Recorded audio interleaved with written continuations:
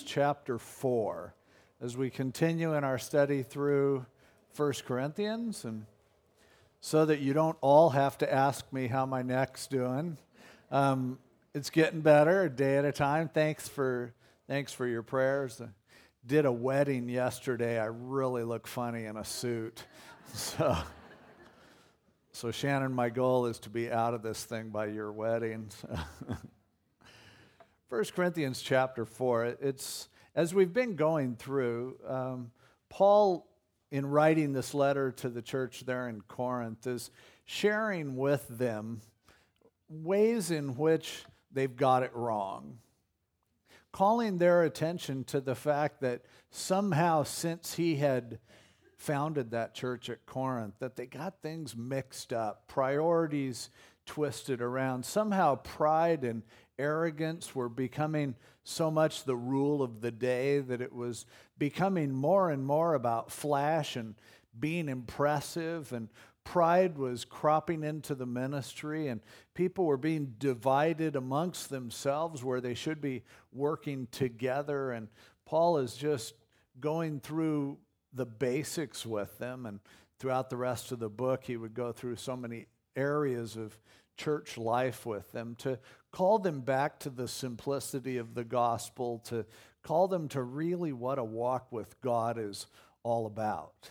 And really the first 4 chapters are kind of introductory, and this morning the scriptures that we look at, the verses that we look at, kind of wrap up the introduction to the book before he then begins to deal with specific areas that he wants to address, applying the truths of the first 4 chapters in a way that have practical benefit to the church there in Corinth. As we get into chapter 5 next week, we will see him dealing with this problem of immorality that was going on in the church, and goes off into all sorts of other things. But where we left off last week was as Paul was kind of laying it out for them and saying, you guys think you've got it all together. You're so puffed up and thinking that you're on top of the world. And he said, in the meantime, I don't know if you've noticed, but my life hasn't been that easy. I've been beaten up and taken advantage of. He said, in a lot of ways, I feel like I'm just like the scum of the earth. The way that we as apostles have been treated, you guys are hanging in there and doing really well, and I'm not doing so well. And yet, he says, I'm responding to whatever happens to me in a way that, well, as we saw there in verse 12, he says, being reviled, we bless. Being persecuted, we endure. Being defamed, we entreat. Even though we've been made as filth of the world and offscouring of all things until now. He said, you guys have been really successful, but that has brought some problems in that I'm deeply concerned about. He was worried for them. And he said, it's important for you to learn basically in a nutshell. He said, imitate me. Don't head in the direction that you're going where your pride makes you think that somehow you're better than others, where you feel that your success is God's stamp of approval on your life, that, well, if God really loves you, he's going to make your life really easy. He wanted them to understand life isn't always easy. It doesn't always go according to plans, and sometimes it hurts really bad, and that doesn't mean something wrong is happening. He said the important thing is you respond to what happens to you in a way that God's word teaches you. And now as we come to verse 17, after he said, be imitators of me, in verse 17 he says, for this reason I have sent Timothy to you. Now, Timothy hadn't actually come to them yet, but Paul had told him, hey, when you get a chance, get over to Corinth. Who is my beloved and faithful son in the Lord, who will remind you of my ways in Christ, as I teach everywhere in every church. Now, some are puffed up, as though I were not coming to you, but I will come to you shortly, if the Lord wills, and I will know not the word of those who are puffed up, but the power. For the kingdom of God is not in word, but in power. What do you want? Shall I come to you with a rod, or in love and a spirit of gentleness. Paul, after saying, imitate me, he says, I want you to get what I'm saying. And as a result, I've asked Timothy to come to you and to help kind of straighten some things out for you, to give you a more clear understanding of what it is I'm talking about. Timothy, he describes him there in that verse as my beloved and faithful son in the Lord. Timothy was a guy that Paul had mentored. We know the books of 1st and 2nd Timothy were personal letters that Paul wrote to Timothy to lead him along. He had also taken Timothy along with him on missionary journeys. Timothy had been as close to Paul certainly as anyone had. He had lived with him day and night, traveled with him, been in prison with him. Timothy, if anyone understood who Paul was, Timothy did. And this is something as a sidelight. It's so important for all of us to make sure that we don't just live our lives to do what we can do, but it's important for us to realize that ultimately we are only as good as the reproduction of ourselves that we can do into other people's lives. See, Paul couldn't be everywhere. At this point, he's stuck in jail. And yet he could say, I've got some other guys who are doing the work. I've poured my life into them. I've reproduced myself within them, and Timothy's one of those guys. It started out because he's my beloved son. He knows I love him. And the result of him responding to that love is he's a faithful servant. Earlier in the chapter, Paul had said, it's required of a steward that he be found faithful. And so Paul said, Timothy understands some of this stuff, and he's going to come and to impart a lot of this with you. It brings up the question for us, who is it in our lives that can act as an extension of who we are? Because ultimately, that's the measure of your life. It's the reason why people have children, is they want something to go on beyond them. They want their offspring to be able to not just be there in life. So often it's funny because we have kids because we want to pour our life into another person and be important and make a difference for them. And yet then we're so busy doing other stuff that the kids end up just being the opposite of us. They resent how we have raised them, and as a result we feel like, man, I don't know if this helped. And it almost becomes a lot of times like when you have a kid, then they cancel out your vote because they go against everything what it is you want. It's like, sometimes if you're busy and there's an election, it helps if you just find someone who disagrees with you completely. And, you go, okay, I want this candidate, you want this one, I'm going to vote yes here, you're going to vote no here. How about if we just both save time and don't vote?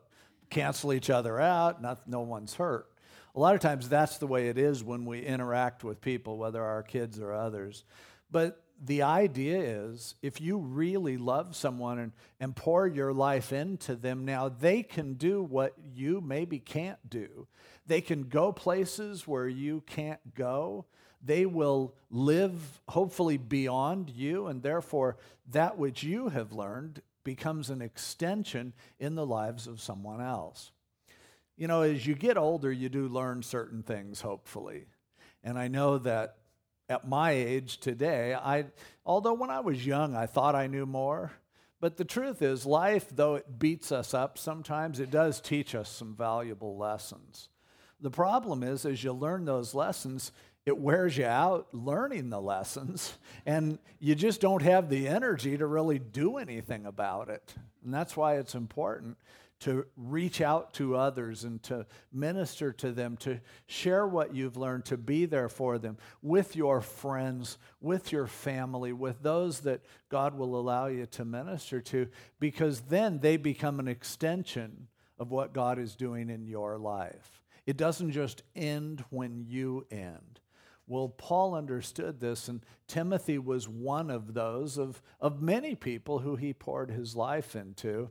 And he said, I can't be everywhere at once, but there are others whose lives I've being able to minister to, and they can do that. It's a beautiful picture here of the relationship that Paul had. Now, you may say, oh, I don't really have anyone who's influenced by me. Well, my kids are grown and they won't listen to me anymore. No one else seems to care what I've learned. The truth is there are opportunities all around us to make a difference for others. Sometimes you have to look to someone who's really in need. There are also those who have gone out from us. For instance, we have guys who have left our church to go out and plant churches other places. We have lots of people from our church who right now are on the mission field in different places all over the country. And, if you go to those places, your heart would melt. And every time I go somewhere else, and I don't get to do it nearly as much as I would like to, but every time I've gone off to the mission field somewhere on a short-term missions trip, I go, I love this place. I love these people. I wish I could be here all the time, but the truth is I can't be. God hasn't called me to do that. But the cool thing is I know people who have been called to do that, and as I can spend a little bit of time in prayer for them, as I can write them an encouraging email, or, if they're struggling with something, to give them some encouragement. That's my ability to be places where I can't be. I'm here right now, but as I give of myself to others, as I financially contribute to someone else's cause, it's a chance for me to do what I maybe can't personally do, but that's okay. It's not about me. It's about having the opportunity to take what God has done for me and being able to spread it out. And that's something that we all need to consider. But here in this passage, as Paul is using Timothy in this way, the real point that he's trying to get at here is the difference between talk and action. And basically what I entitled the message this morning is Talk is Cheap, because it is.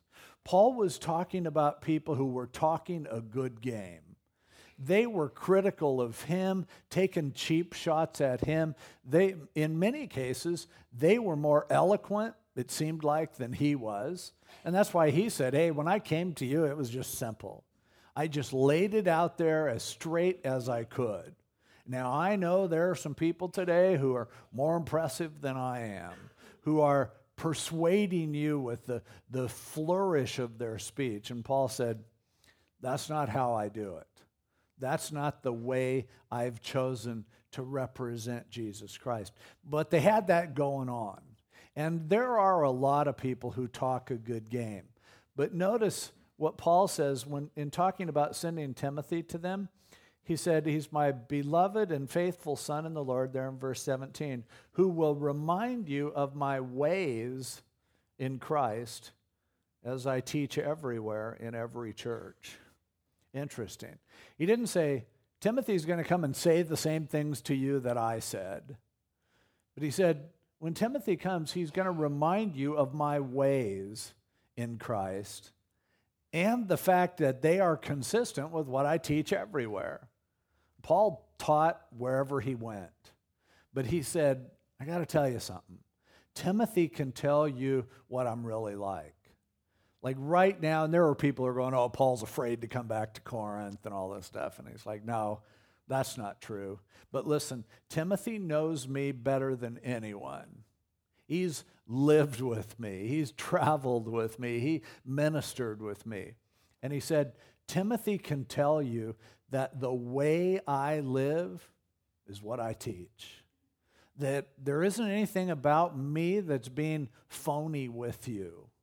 Now, this is so important because the number one criticism of the church, the reason why people who reject Jesus Christ, at least the reason they give, is they say, oh, there's so many hypocrites in the church. Christians are just a bunch of phonies. Now, it's easy to respond to that by saying, oh, so you reject the church because there's so many phonies in the church, as opposed to the bar where you hang out, where people are so sincere. Is that what? And, that's easy to say that, but But the bar isn't claiming to be anything but a place that will get you wasted to forget your problems. The church is claiming to be a place where people are different. The church is claiming to be the group of people who say, we have the words of eternal life. We represent Jesus Christ. We're Christians. We're little Christ. And so we're claiming to be a whole lot more than what anything else out there in the world is. And the truth is, and we've got to face this, if we can't say what we teach is the way we live, then we are guilty of causing people to become deeply confused. Sad to say, so often Christianity becomes a religion whereby you act a certain way, whereby you try to impress people that you're better than they are. And that's exactly the opposite of what it's supposed to be. And Paul wasn't saying, when Timothy gets here, he'll tell you I'm perfect. Not at all. Because Paul never taught he was perfect. Quite the contrary. How many people sincerely would say what Paul said? I'm the chief of sinners. That's what Paul said about himself. See, his message wasn't, look how good I am. His message was, look what Jesus Christ did for you and for me on the cross. And we can stand in his grace and in his grace alone. He forgives our sins. It's all about being honest. It's not about impressing people with how good you are. So Paul would say, yeah, Timothy can tell you, he's seen me blow my stack. But he can also tell you, he's seen me ask forgiveness. He's seen me repent before God. He has seen my heart just in anguish over my own struggles and my own sins. And he can tell you that, and that's the truth. When the church becomes a place where you pretend to be a certain way, then the church is no longer what it's supposed to be. And when that happens, we do more damage than good.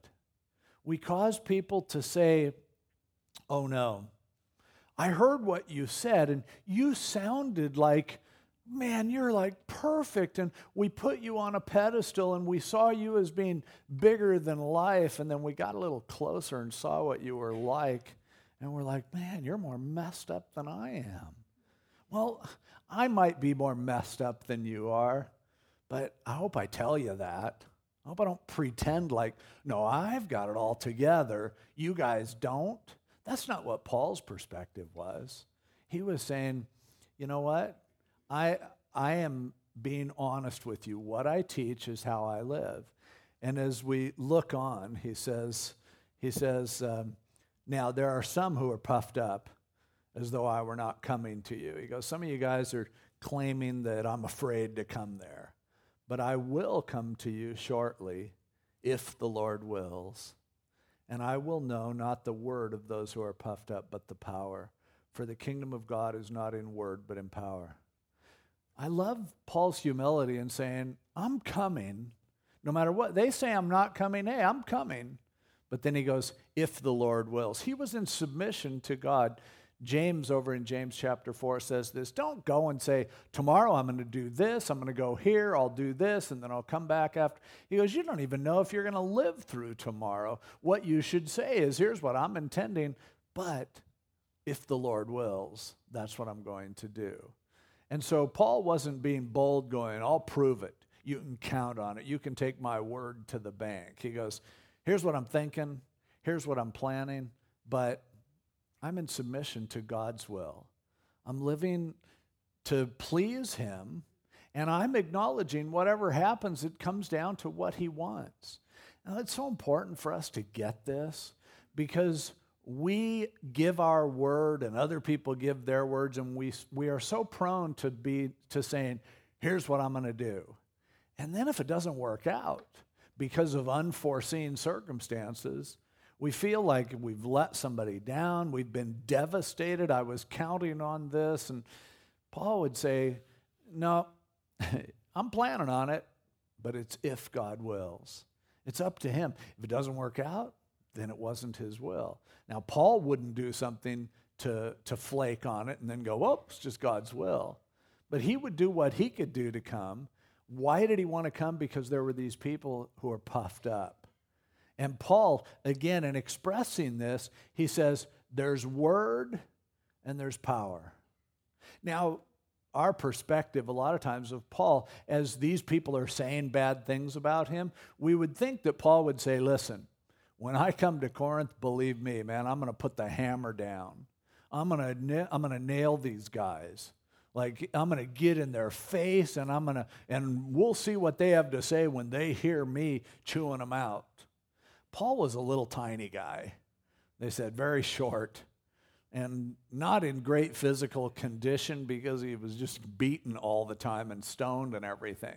So he's this little kind of hunched over guy, they say, and he wasn't saying, well, hey, when I come there, I'm going to put the smack down. You know, we're going to put a cage up outside the church at Corinth and bring on all comers. But he also wasn't saying, I will argue with them so profoundly that they won't have anything to say. Because he's saying the kingdom of God, it's not about talk. It's about power.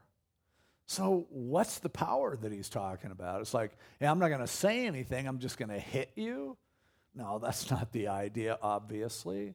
And Paul had already been saying, here's how I roll. Here's how I live. He said, hey, when I'm reviled, I bless. When I'm persecuted, I put up with it.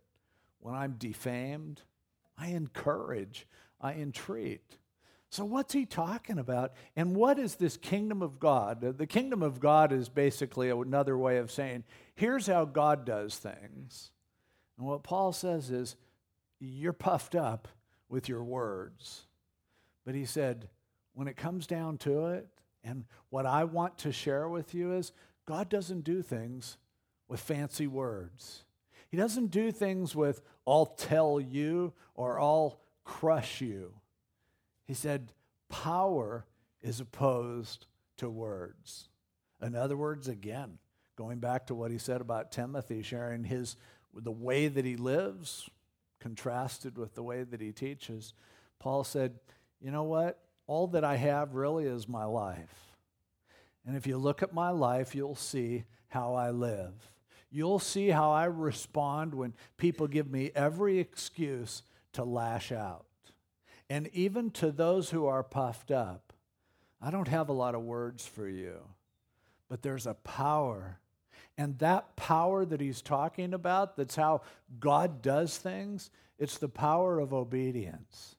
It's the power of doing what God tells you to do. In a quiet and simple way, in the midst of wrestling with it and your difficulties and your pain and the sense of I don't have a lot to offer, but here's what I do, is I really believe this stuff. And I really want to live the way God tells me to live. And for Paul, that was power. And you know what? For you and for me, that's power too. It's all the power we have. It's not a power that comes from we know the right things to say. Because, sometimes we may know the right things to say, but very often we don't. I know I'm thinking this week I'm going to be doing Pastor's Perspective on Monday and Thursday, I think it is. And every time you do it, it's like people can ask anything. And Thursday I'll be there, the only one on there answering questions. And I know answers to the basic questions that people usually ask. But the truth is, every time I sit down to do that program, I think, right now I can think of 1,000 questions that I don't have a good answer for. I could spend the whole hour going, I don't know. Next caller. But I'm so glad that it doesn't depend on me having the answers. What it depends on, and as Paul shared earlier in this chapter, it's required that you be faithful, that you show up, and that ultimately that you decide the Christian life is something that I want to live. What God tells me to do something, I want to do it. Now, again, not being puffed up and saying, yep, I do everything God tells me to do. Paul would have never said that. Jesus could say that, and he's the only one who could say, everything that the Father has given me to do, I've done it. But for Paul, the man who said, the gospel is the power of God unto salvation, That's someone who understands. It's all about what Jesus did on the cross. You sin, he forgives. Where sin abounds, grace much more abounds. And he goes, I live by that. When I sin, I confess. When someone attacks me, I don't battle back. I respond, as he shared here earlier in the chapter, in a way that'll sometimes blow people's minds. But I want them to see that there's a difference, that there's an alternative to the way that the world lives and the way that they've been living. I want them to see it doesn't have to be that way. It doesn't have to be fighting fire with fire. It doesn't have to be that you fight words with words. That if someone has strength, I've got to come up with better strength. The power of the Christian life is the power of obeying God in a way that we humble ourselves and we say, I'm not going to respond in a predictable way, but I'm going to respond in a supernatural way. And often that means being thought of as a fool. Often that means that the other guys think they win. They think they were able to silence you because you chose not to get in a fight with them. You chose not to defeat them in the way that they've tried to do it to you. That's power. And Paul said, ultimately, that's what I have to offer.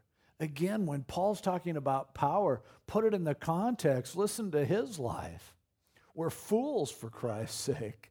We've been condemned to death, made a spectacle to the world. You're wise, but we're weak. You're distinguished, we're dishonored. To the present hour, we both hunger and thirst, and we're poorly clothed and beaten and homeless, and we labor working with our own hands. We're reviled, but we bless. We're persecuted, but we endure. We're defamed, but we entreat. We've been made as the filth of the world, the offscouring of all things until now. And Paul goes, to all those people who are trash talking me, this is what I have to offer. Here's my evidence. I'm falling apart. I'm beaten up. I'm in constant pain. But there's power there. That is something. How can you say that? Because he would say, you guys who are up on your pedestal, your power is in your being better than other people. But he said, there's a power in obeying God that will give you strength in the middle of weakness. And let's face it, that's when you need it. That's when you need strength the most. That's when strength is shown to be what it is. As later on in 2 Corinthians, Paul, talking about his thorn in the flesh, said, I found out that God's strength is made perfect in my weakness. When I'm weak, then I'm strong. That's power, and that's the power that Paul had to offer. But it was a power that said, I quit pretending. Everyone in this world who's living a phony life, everyone in this world who's trying to make themselves look good and puff themselves up, that's a sign of weakness ultimately. If you can't be who you really are and be accepted, then you have to try to be something else. And those people who live for power, we talked about last week how, the quote that power corrupts and absolute power corrupts absolutely, and how true that is. And as Lord Acton said, most great men are also bad men. That's true. But we shouldn't look at that and go, they need to be crushed. We should look at that and say, how sad. When people are having to live their lives pretending to be something they aren't, because who they are isn't something they can even be comfortable with in their own skin. They can't just stand there naked and open before God and others.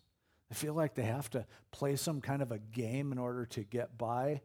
That kind of power exerted is always a sign of weakness. And Paul said, the kingdom of God isn't that way.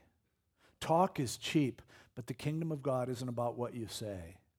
I always feel bad when there are people who, even in doing great things for God, feel like then they have to hire a publicist to let you know how much they've given or how much they've done. It's like, that's embarrassing. It should be embarrassing, and it's embarrassing that people don't have the sense to be embarrassed about hiring someone to publicize how good they are. Paul saw that kind of stuff, and he just goes, that's not power. That's not what it's all about. That's not what I'm saying. He goes, you can laugh at me. You can put me down. You can say that I deserve to be beaten the way I am. Doesn't matter. Because in the kingdom of God, there's a power that's greater than cheap talk. And it's the power of obedience. And Paul could say, go ahead and look at my life. You'll find plenty of things to take shots at, but if you examine my life, you won't find out that I'm fake. You won't find out that I'm talking a good game and not living it.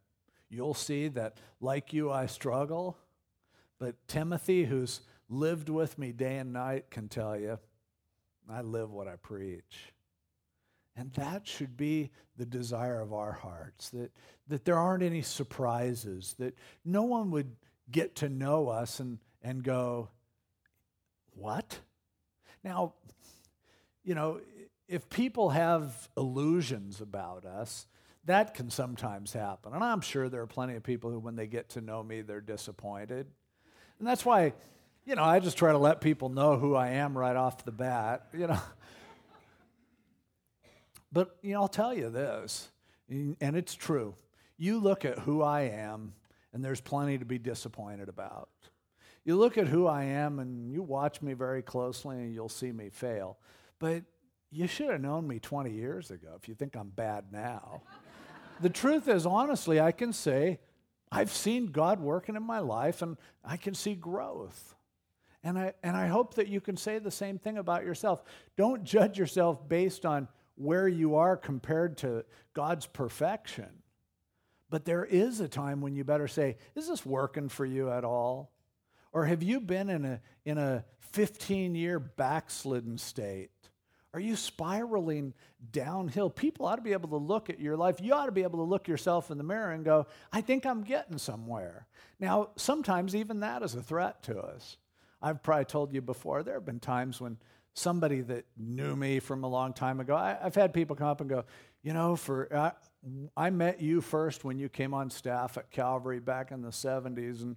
And I'll be honest with you, for like 20 years, I thought you were the most arrogant jerk I had ever met.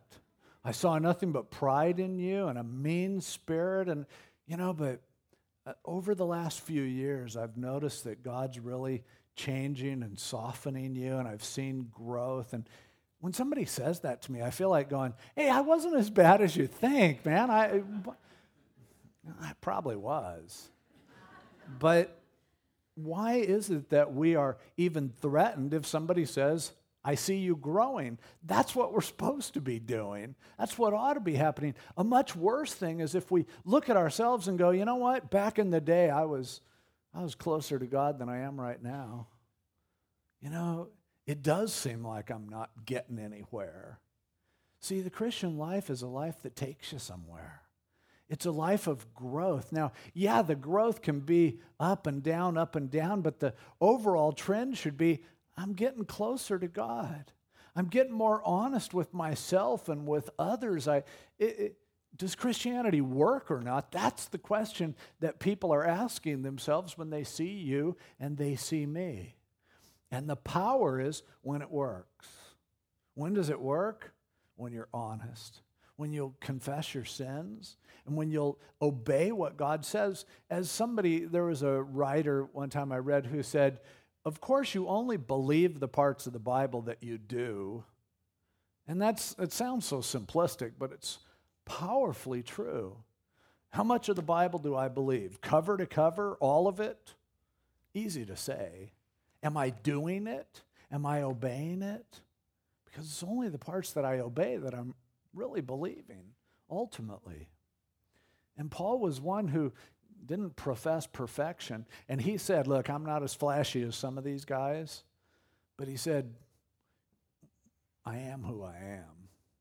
And if you follow me around, you'll see somebody who takes God's word seriously, who really is doing the best I can do to see myself conform to the image of Jesus Christ.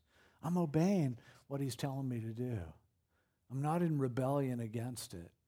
And that should be the testimony of our lives, that we're trying to do what he tells us to do, that we're obeying. If we aren't, then it doesn't matter what else we are doing. You know, you can go, boy, all the big sins that I used to commit before I was a Christian, I'm not doing those anymore. It's great. Haven't had a drink in 30 years. And then you go, well, what's God been talking to you about lately? And deep down in your heart, you may go, God's been calling me to get involved in some kind of ministry, but I haven't done it. God's been telling me I need to be more generous and to with my money in order to participate in what God's doing. I really haven't done it. God's been telling me I need to be nicer to my family, and I'm not. And you have to go, why aren't you doing it? Don't you believe that when he tells you to do something, you're supposed to do it? And what we do so often is we substitute hypocrisy for obedience. And I go, I don't want to do what he tells me to do, but I better quit telling people that I'm not doing it. I better start perfecting my act. And that's where spiritual death comes about. And it will always result in a superiority and arrogance and a pride, whereby now I stop looking at my own life and I just start looking at yours, and I feel pretty good about mine when I look at yours. You're spiraling down. You're crashing and burning. The power of the kingdom of God is in obedience. It's in doing what he tells you to do. Can you do that perfectly? No. John said, if you start thinking you're doing it perfectly, you're a liar, you're a phony, you're deteriorating further. It's just confession. It's admitting that God's right. And it's committing our lives to saying, I want to do what God tells me to do. For many of us, we don't even want to do what he tells us to do. Paul said, the power, and you'll see it. All these guys talk is cheap and they can say what they want to say. But the truth is, Paul would say, I'm telling you who I am. I'm the chief of sinners, but I'm obeying. I'm doing what God is calling me to do. And when people are lashing out at me, I'm not lashing back. When people want to pick fights with me, I'm not fighting back. People who talk bad about me, I'm praying for them. And I'm wanting the best for them. Now, the last verse there, as he winds it up, he says, what do you want? Shall I come to you with a rod or in love and a spirit of gentleness? I think this verse has been misunderstood even by a lot of commentators. There have been people throughout church history who have taken this passage and said it's an example of Paul threatening apostolic authority.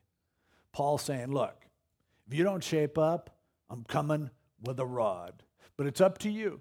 If you guys repent and get your act together, I'm going to come and be really loving. But if you continue in the way that you're going, I'm going to come and I'm going to excommunicate everybody that gets in my way. And heads are going to roll. I'm going to open up a can. And so, and it's like, I shouldn't say that. But that completely contradicts everything that he's been saying. He just told us, look, when I'm reviled, I bless. When I'm persecuted, I endure. When I'm defamed, I entreat. And as he goes through the rest of the book of 1 Corinthians, his focus becomes, and really it's fully developed in 1 Corinthians chapter 13 when he's gone, it's about love. If you don't have that, nothing else matters. So why would he be saying, I'm coming with a rod? I don't think that's what he's saying at all. I think what he's saying is, you're living your life in such a way that you almost want somebody to beat you up. You're living your life in such a way that somehow you actually feel good when someone beats you up. And so often, this is the kind of symptom that happens in a life that's lived in phoniness. Because somehow I feel really good when somebody really preaches in a way that makes me feel really guilty and really bad. And that's what was happening with them. These flowery, powerful, impressive preachers that then when you'd go, you'd feel like, wow, they are really great, and I am really dirt. That's what I call preaching. I feel kind of bad when sometimes, and there are certain people who are just this way, where they'll always come up and go, boy, what a great message. You just thrashed me. You just ripped me open. You gutted me. You did. And they think I'm going to go, oh, great. Cool. Thanks. Not what I'm trying to do. Not what God wants to do. But people who don't understand the power of the gospel will so often get so focused on the fact that I need to act one way, but I'm not living that, and I need someone to spank me. I need someone to beat me up. And Paul said, that's the way you're living. Do you want somebody who, as he said, I'm your father. I come to you, I want to come to you in love and grace. He's not saying he'll come in any other way. That would completely contradict everything that he's been saying. But he's saying, you guys are choosing, some of you, to live in such a way that you act like you want somebody to beat you up. And that's not what you need. It's not what anyone needs. It's the power of God of a transforming life when we obey him and respond to the good news of the gospel. And his love changes us. And he says, that's what you need, and that's what you're going to get. Oh, he's not threatening to come and really nail him. Instead, he's saying, some of you want the wrong things, and that's why you're submitting to a brand of Christianity that is leading you down the wrong path. It's destroying you. If you realize that what you really need is to be loved and accepted by God, is to understand that God's grace means that you're free, then you won't put yourself under a legalistic system. You won't be so hard on everyone else and enjoy it when they're hard on you. Instead, you see the real truth. You know what? We are all in this together. And the Bible is true. And Christianity really works. But only when you're real. Only when you're honest. Only when you allow God to forgive you and to love you constantly. I don't know what you're going to face this week. Some of you are probably in the middle of huge problems. Some of you have huge problems coming this week and you don't even have a clue. You think it's going to be a great week. And something really hard is going to happen. Paul knew what that was like. He lived it. But here's the thing. God's power is at your disposal if you'll obey him. And it all comes down to in simple ways. If you're a mom and your kids are just being complete brats, and they're just like begging for the rod, and they're just, being so completely obnoxious. Kids learn what really bugs you, and sometimes they just do it on purpose.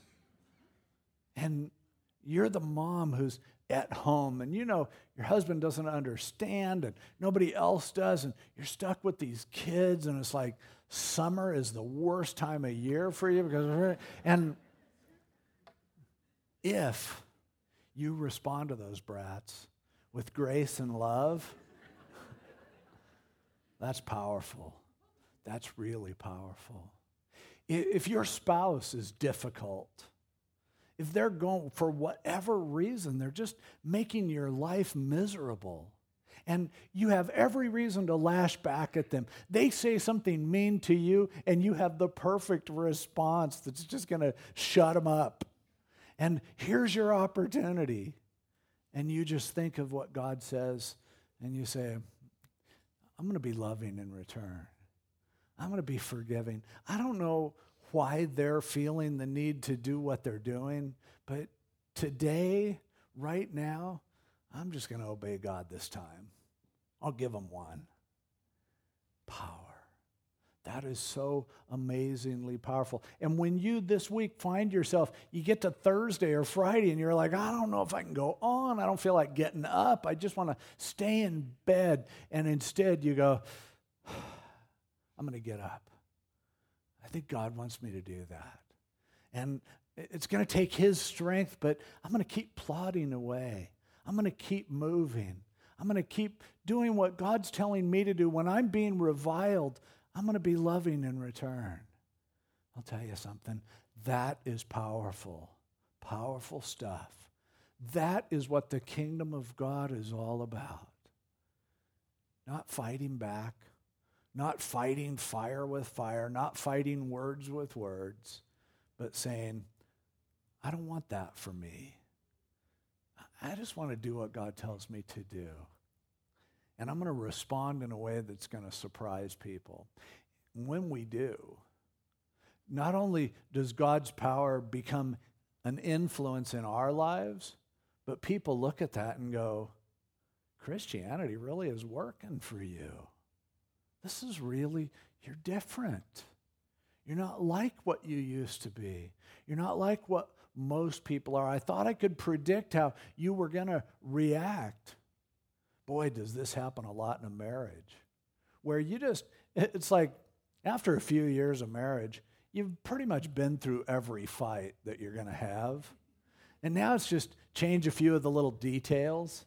And I did the wedding that I did yesterday. I told him, basically, marriage isn't all that complicated.